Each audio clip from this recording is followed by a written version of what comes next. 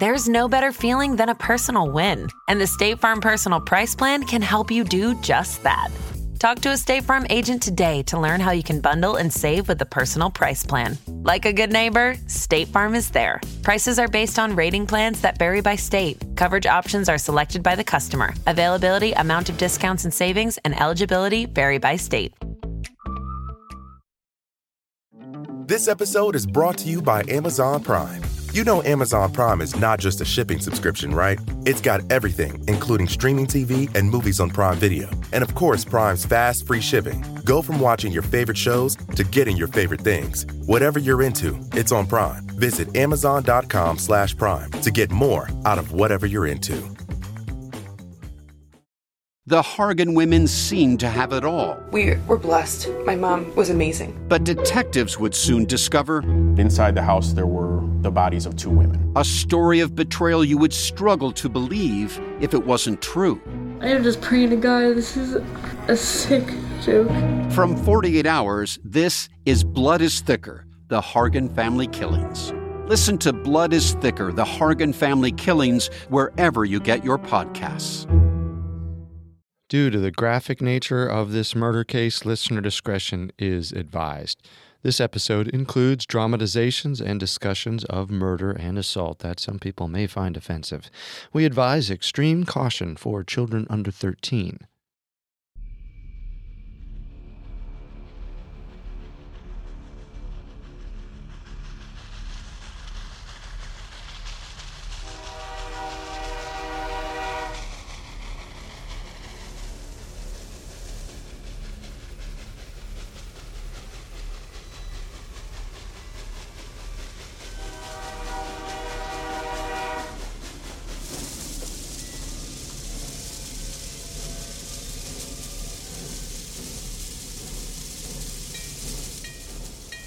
Last stop, Nairobi Station.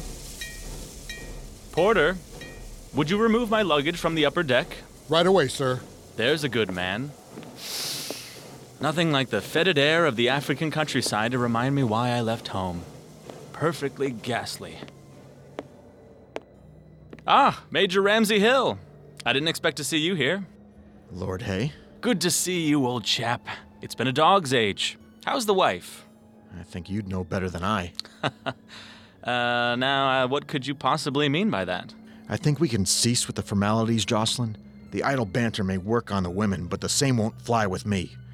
I know about the drinks, the drugs, the late-night parties. I know you've been seeing my wife.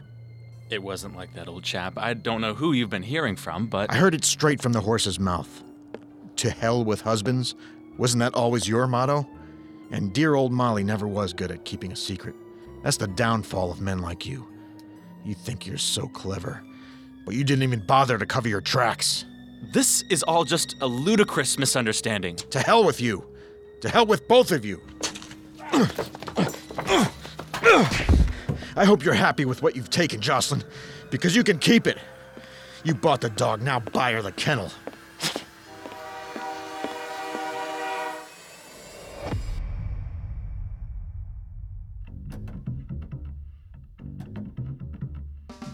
This is Unsolved Murders, True Crime Stories. I'm your host, Carter Roy. And I'm your host, Wendy McKenzie.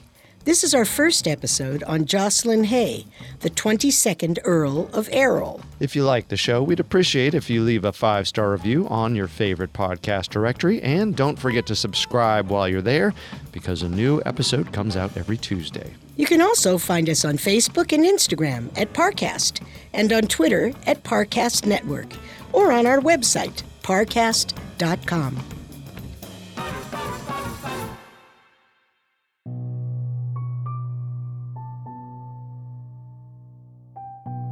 Today, we're going to discuss the hedonistic life and mysterious death of Josslyn Hay, a member of the British aristocracy who was killed in 1941.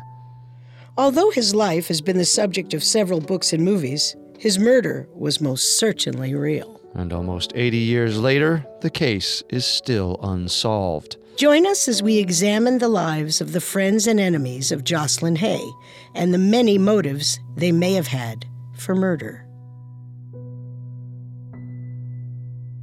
During their brief respite between two world wars, Britain's elite upper class lived the most luxurious, decadent lives money could buy as the world scraped away around them. A lot of this had to do with keeping up respectability. The noble elite had gotten used to a certain way of living through the 1920s, and a global stock market crash in 1929 wasn't going to stop them from keeping up appearances. This was especially true for the aristocrats that had grown up during the 1920s and reached adulthood in the lean years of the 30s. They had gotten used to their parents' money and prestige, and they were desperate to show off their own affluence. Think Downton Abbey-style living with Jay Gatsby-style parties. Josslyn Hay would grow up at the epicenter of this cultural shift, caught between respectability and hidden bankruptcy.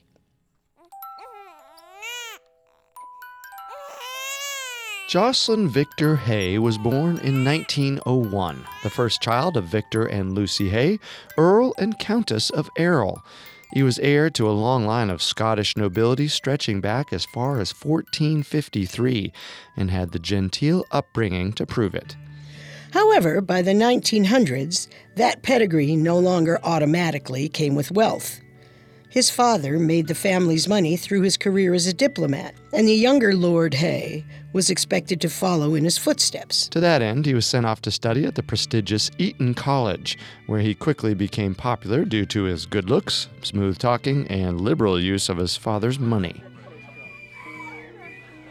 All right, lads, time for another round. Who's paying? Come off it. We all know Joss is good for it. Isn't that right, old chap? Good old Joss. Yeah, Joss. Sounds a bit easy for you lot. Well, we can't all be dukes of what's-his-name, can we? Come on, Josslyn, be a pal. It's an earldom, but I see your point. How about we make this a bit more interesting for me? All right, let's have it. What's your deal? You see that handsome dame in the corner? Next round says I can steal a kiss from her in under a minute. A looker like that and a bum like you? Joss, old chap, you're on. Okay, on my mark. You're not gonna wait till he gets over there? 1 minute, he says, and a minute I'll give him. Ready? Go. Okay, I get the idea.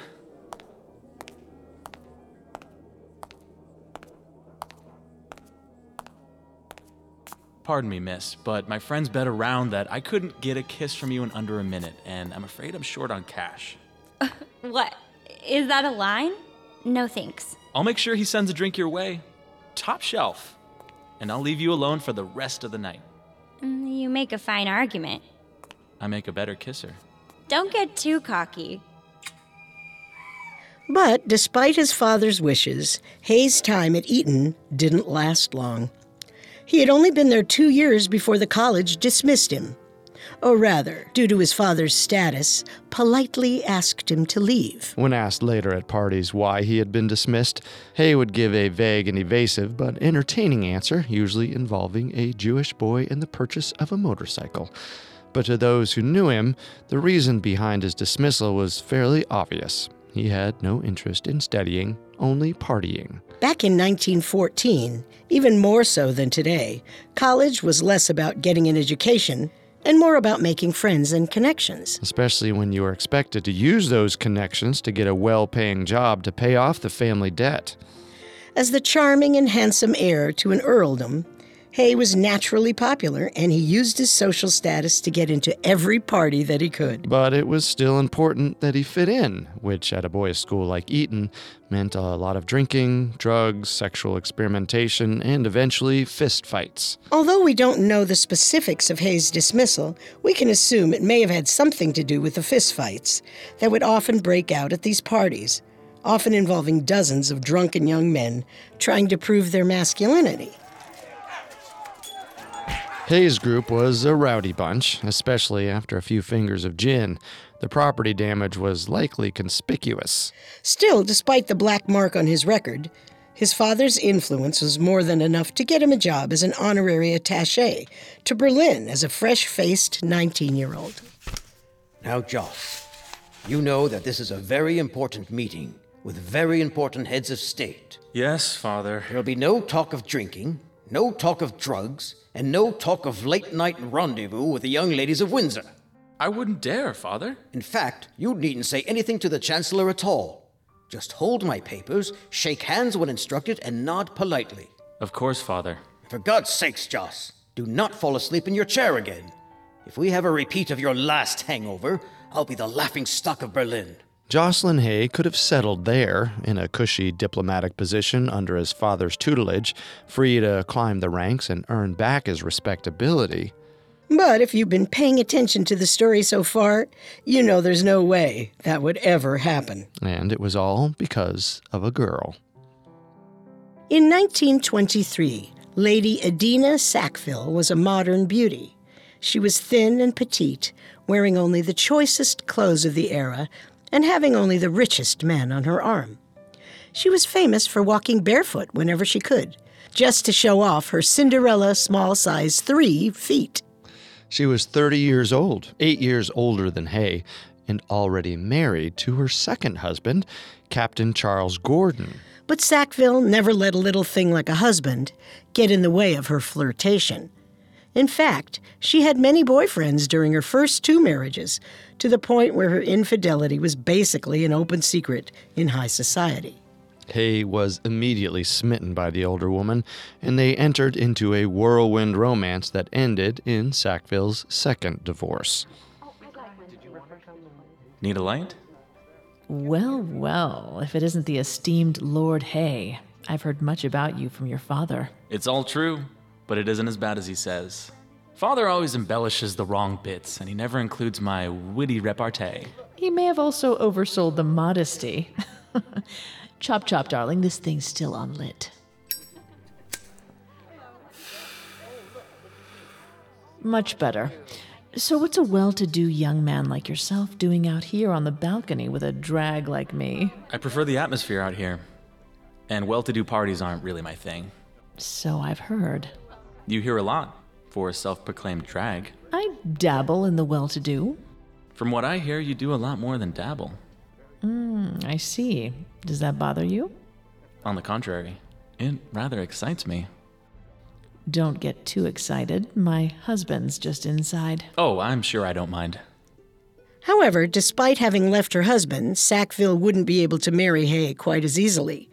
She had already earned a reputation for her numerous indiscretions and lack of commitment to monogamy, earning her the nickname the Bolter. Hay, recently kicked out of Eton for bad behavior, wasn't much better off in aristocratic social circles. And news of the scandalous affair spread quickly. Soon, Sackville and Hay were unwelcome at the parties they had once frequented, and it was clear that the gossip would only continue if they stayed in England. It soon became clear that there was only one real solution. They had to remove themselves from high society altogether. Our story will continue in a moment after the break. Hey, it's Kaylee Cuoco for Priceline. Ready to go to your happy place for a happy price? Well, why didn't you say so? Just download the Priceline app right now and save up to 60% on hotels. So whether it's Cousin Kevin's Kazoo Concert in Kansas City, go Kevin, or Becky's Bachelorette Bash in Bermuda, you never have to miss a trip ever again. So download the Priceline app today. Your savings are waiting. Go to your happy place for a happy price. Go to your happy price, Priceline. This episode is brought to you by Amazon Prime. You know Amazon Prime is not just a shipping subscription, right? It's got everything, including streaming TV and movies on Prime Video. And of course, Prime's fast, free shipping. Go from watching your favorite shows to getting your favorite things. Whatever you're into, it's on Prime. Visit Amazon.com/Prime to get more out of whatever you're into. And now let's continue the story. In 1924, 23-year-old Josslyn Hay and his new wife, Lady Idina Sackville, were looking to leave British high society behind for something a little more forgiving of both their backgrounds and their vices. When she had been with her second husband, Charles Gordon, Sackville had lived for some time at his estate in Kenya, so she was probably the first to suggest the move.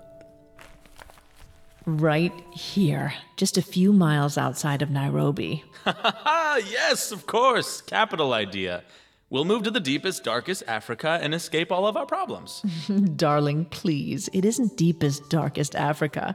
It's on the coast. Dear God, you're serious? Charles and I had a little house there among the mountains. They call it Happy Valley. What's there to be so happy about? Sand? Lions? Bushmen? Oh, please, nothing so uncivilized. It's all the comforts of home, thousands of miles from prying eyes and anyone else who gives a fig about propriety. I only got a glimpse of it myself, but just think of it, Josslyn. The beautiful carnage the two of us would wreak without worrying about what Mummy and Daddy might think. Wine. Yes. Your pick of women. All right. And dope as far as the eye can see. All right, you've got me listening. Now pour me another. I might even say yes. When you picture the 1930s, a few prominent things might come to mind. Bread lines, joblessness, hunger, homelessness. After the stock market crash of 1929, the rosy hue of the flapper era came to a shocking end. The 1930s were marked by the looming dread of the Great Depression, which spiraled out of control in America and eventually spread to the entire global economy. It seemed that everyone, rich and poor, had to pull their belts a little tighter during the era. At least, almost everyone. In one small area in the Kenyan Aberdare Mountains, the decadence of the Roaring Twenties refused to die out with the rest of the world. In this secluded hideaway, hedonism and excess were alive and well as the world starved away outside. And like with any other party that goes on for too long, things started to get very strange, very quickly. But unlike most other parties, this one turned deadly. This was the home of the Happy Valley set, a group of mostly British expats living in colonial Kenya and Uganda from the 1920s throughout the early 1940s. Many of these ludicrously wealthy aristocrats sought warmer climates in the African countryside and, more importantly, escape from the rigid social mores of the British elite. In Happy Valley, they were free to be as wild, drunk, and promiscuous as they wanted, without fear of judgment from the rest of the upper class. But Happy Valley was far from a paradise. Although the Happy Valley set saw themselves as free from rules and responsibilities, their own personal dramas began to take center stage. Rivals could turn to lovers and friends to bitter enemies over the course of one drunken evening. Bonds of love and friendship were constantly being formed and broken at a breakneck pace, and grudges were as fashionable as fedoras and bobbed hair.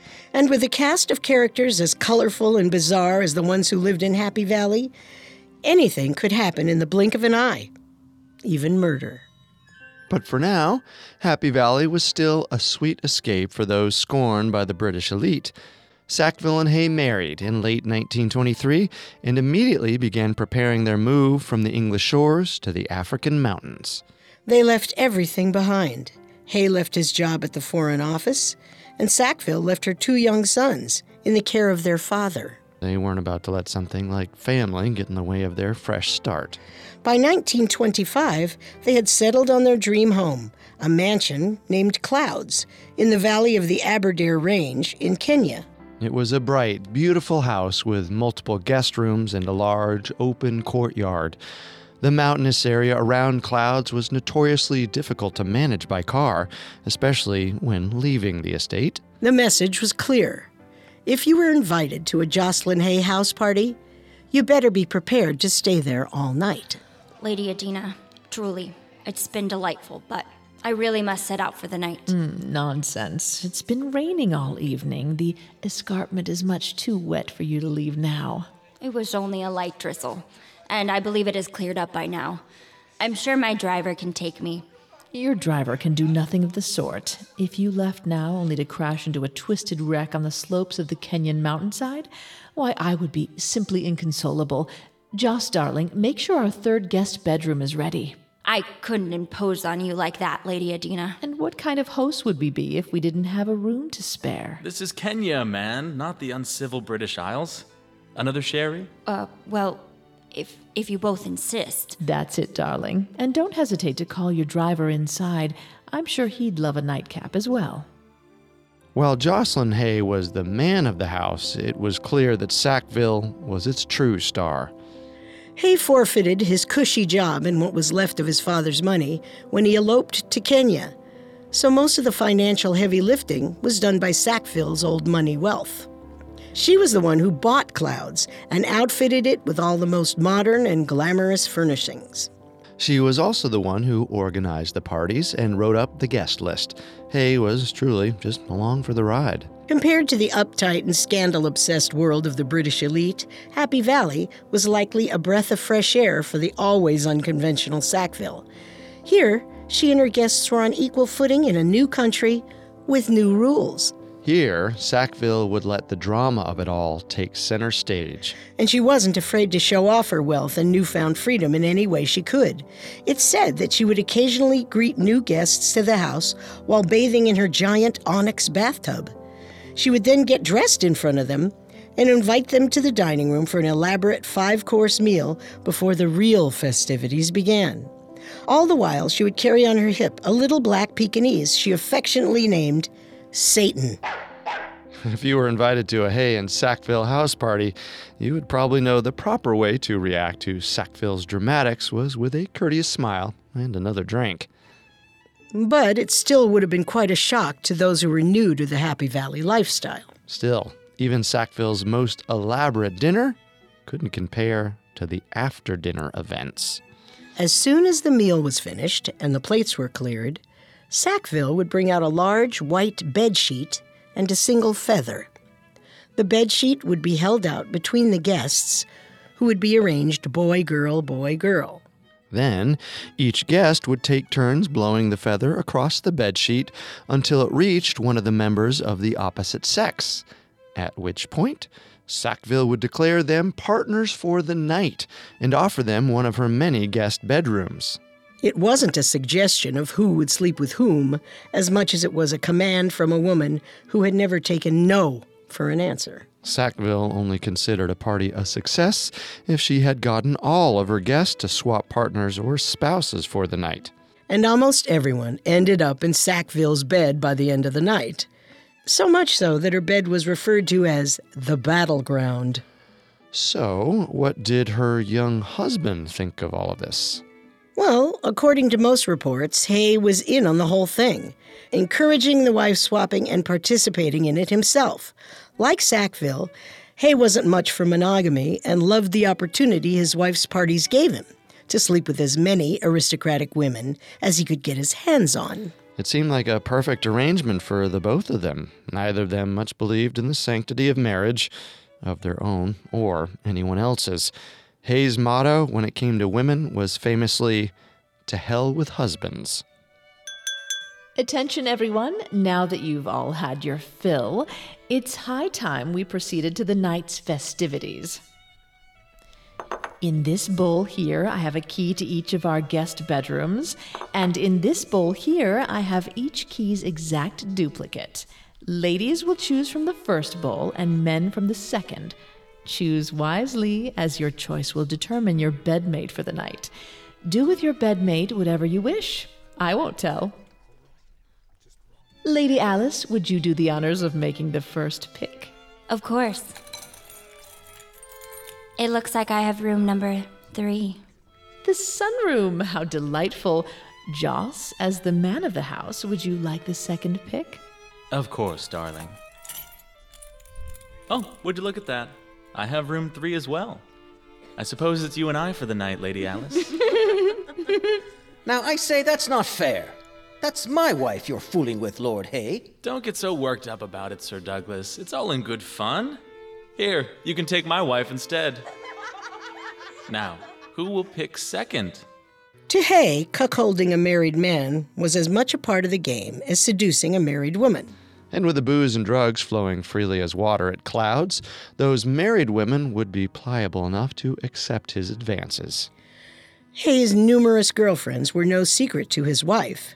In fact, one of his most prominent girlfriends, the American heiress Alice de Jonzé, often accompanied him in Sackville to polo and country club outings. So when Sackville divorced Hay for cheating after 7 years of marriage, well, it must have been a bit surprising. Well, it wasn't cheating in a traditional sense. At 37, Sackville was prone to just as many indiscretions as her husband.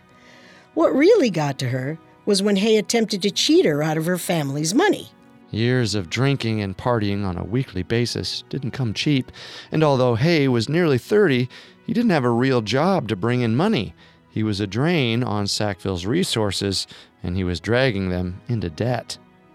And even if Sackville didn't care about Hay's constant flirtation, she wasn't the only one affected by his infidelity. Hay's most recent girlfriend was a woman named Edith Maud Ramsey Hill, Molly to her friends, wife of Major Ramsey Hill.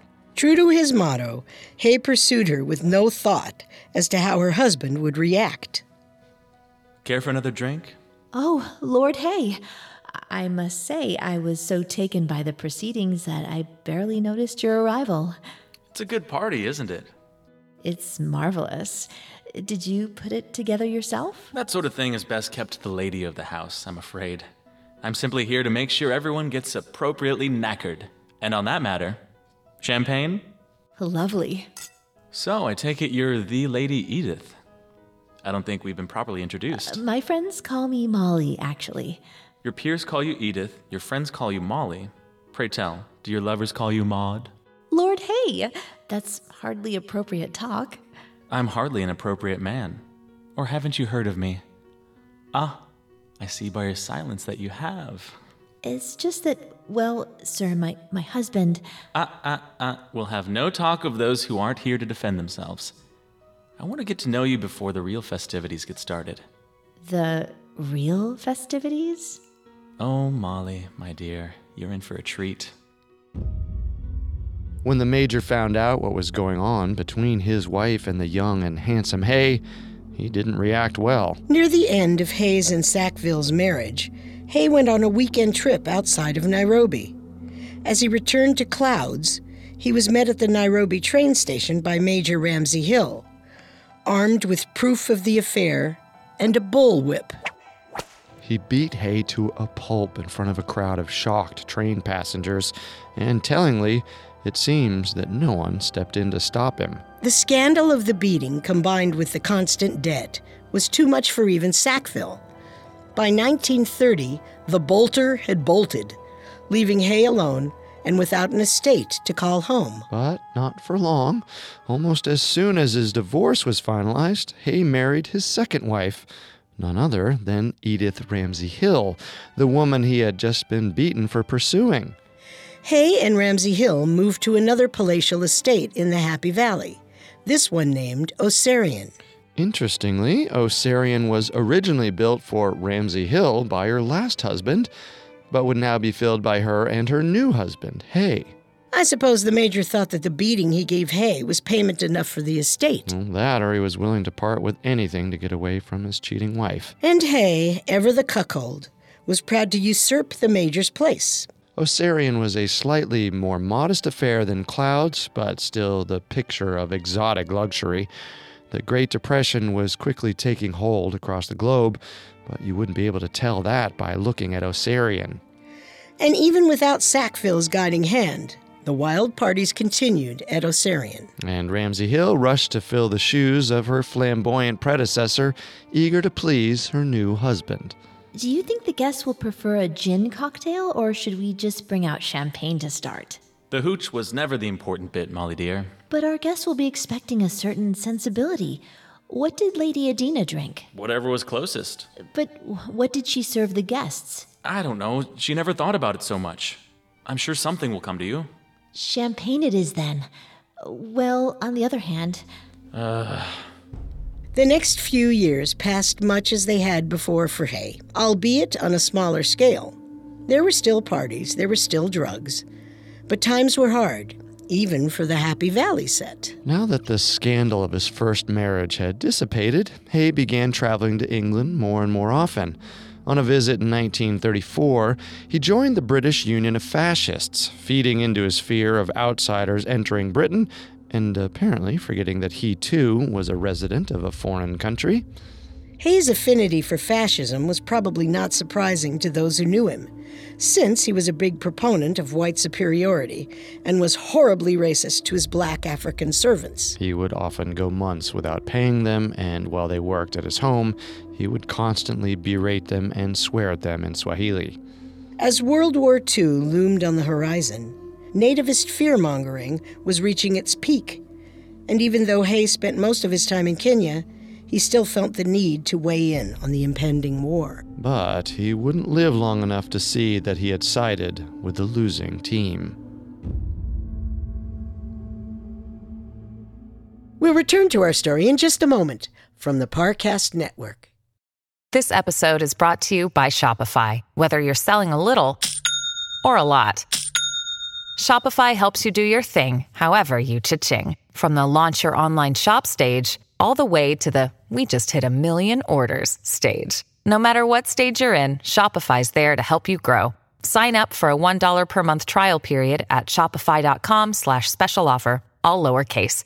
That's shopify.com/special offer. This episode is brought to you by Etsy. Sound the gifting panic alarm. You need to get an amazing gift. Wait, no, the perfect gift. Relax. Now you can use gift mode on Etsy. Gift mode on Etsy takes the stress out of gifting, so you can find the perfect item for anyone and any occasion. It's easy. Just tap or click gift mode on your Etsy app or Etsy.com. Then answer a few short questions about who you're shopping for and what they like. And gift mode instantly gives you curated gift ideas based on hundreds of personas. Now it's simple to find gifts made by independent sellers for all the people in your life. So whether you need a housewarming gift for the new homeowner or a birthday present for the pickleballer, Gift Mode has you covered. Need to find the perfect gift? Don't panic. Try Gift Mode on Etsy now. Now, the story continues.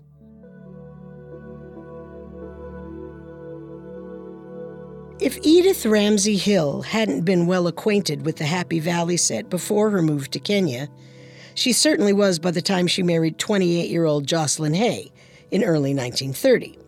In fact, she became perhaps too well acquainted.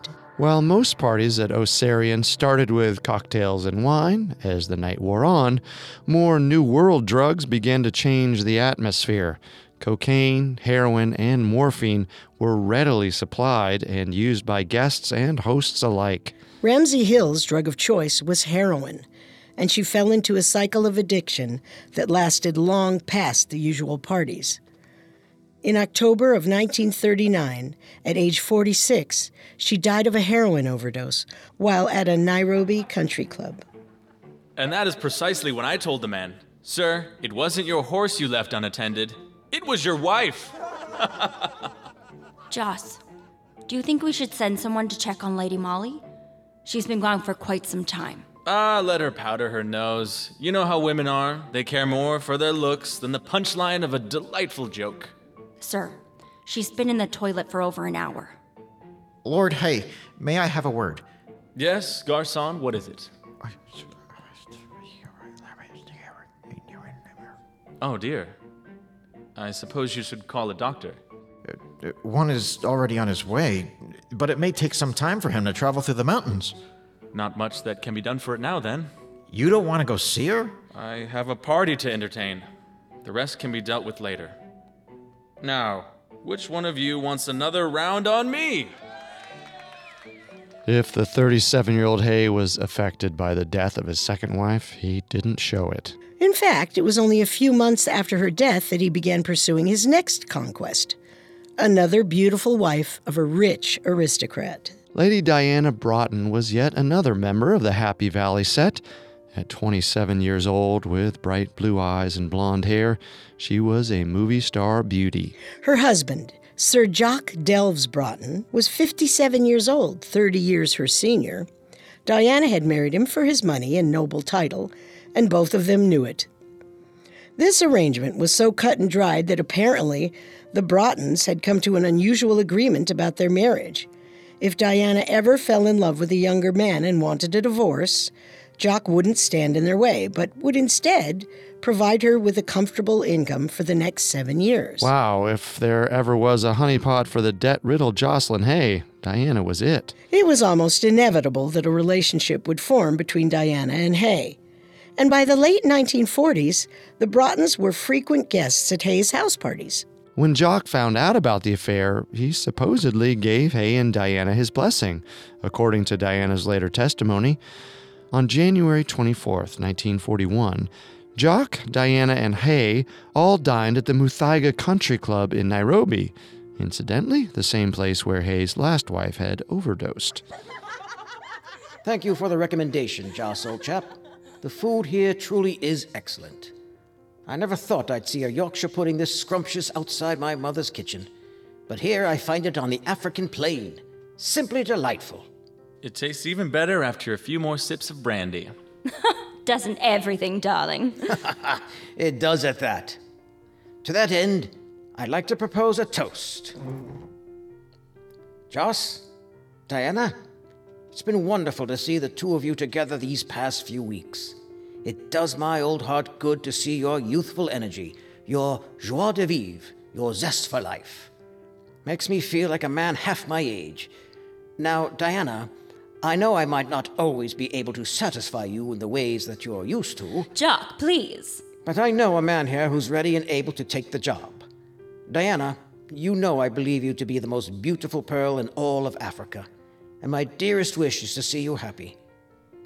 So you have my blessing. I'll be happy to revel in all the wine and women this country has to offer. Hear, hear. So, here's to Joss, to Diana, and to champagne. To champagne.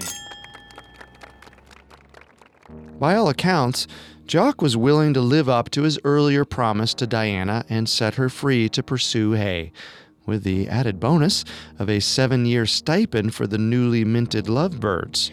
This was surely a new feeling for Hay, as seducing Diana was going to be a lot easier than he expected. After their dinner at the country club, Hay and Diana wanted to go dancing.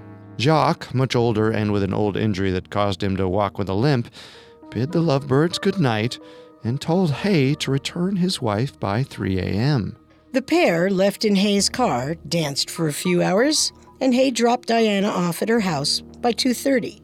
As she waved him goodbye, she may not have realized it was the last time that she would see him alive.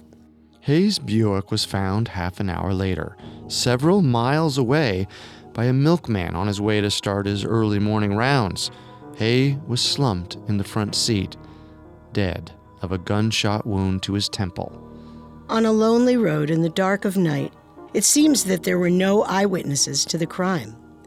All investigators could tell for sure is that Hay had been shot at point-blank range, thanks to the powder burns on the side of his face. He had been killed by a single shot, apparently with little struggle.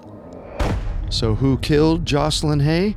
Well, the obvious answer was Jacques Broughton, as his wife was so flagrantly having an affair with Hay. That's the assumption investigators at the time made anyway. Jacques was arrested the next morning for the murder and stood trial later that year. However, due to lack of evidence, Jacques was acquitted and set free. Still, with no other obvious culprits, most of Josslyn's friends at the time believed Jacques had gotten away with murder, but as often happens, the original investigation might not tell the whole story. For one thing, it would have taken a lot of effort for Jacques to have followed Hay down the road after Diana arrived at their home. Hay's Buick was found 2.5 miles away from his home, at a distance that would have been impossible to cover with a limp. Another theory was that Jacques had slipped down the drain pipe from the second story of his house to avoid being seen by Hay and his wife, then hid in the back of Hay's Buick until he decided to strike. Which again would have been very difficult to do with a limp. For another thing, Jacques had apparently been supportive of his wife's relationship with Hay, going so far as to toast them earlier that same night. Of course, he could have been lying to save face, especially knowing how accepted extramarital promiscuity was in Happy Valley. But it still cast doubt on the accusation. And guilty or not, Jacques' story didn't have a happy ending. After Hay died, Jacques was shunned from the Happy Valley set. Hay's friends blamed Jacques for the murder, and everyone else blamed him for bringing down the mood of the perpetual party. Jacques returned to England in December of 1942 and died just a few days later of a morphine overdose. It was just a month shy of the first anniversary of Josslyn Hay's death. The coroners ruled it a suicide. And everyone else ruled it a confession of guilt. Ever since Jacques' death, that's where Hay's case stood, with no clear evidence or motive to point to a killer. Only an assumption of guilt based on a suicide. But maybe onlookers of the time were too hasty to draw conclusions based on Jacques' death. After all, Jock's depression could just as easily have been explained by his dismissal from Happy Valley and his implication in his friend's murder. And it wasn't like Jock was the only one with a motive to kill Josslyn Hay. Hay had made many enemies in his time in the Happy Valley: jilted ex-lovers, cuckolded husbands, unhappy servants, and even foreign powers, thanks to his fascist leanings. Next week, we'll discuss those enemies and break down the theories made by investigators at the time and historians alike. Join us as we try to find out exactly who shot Josslyn Hay and what they might have gotten out of it.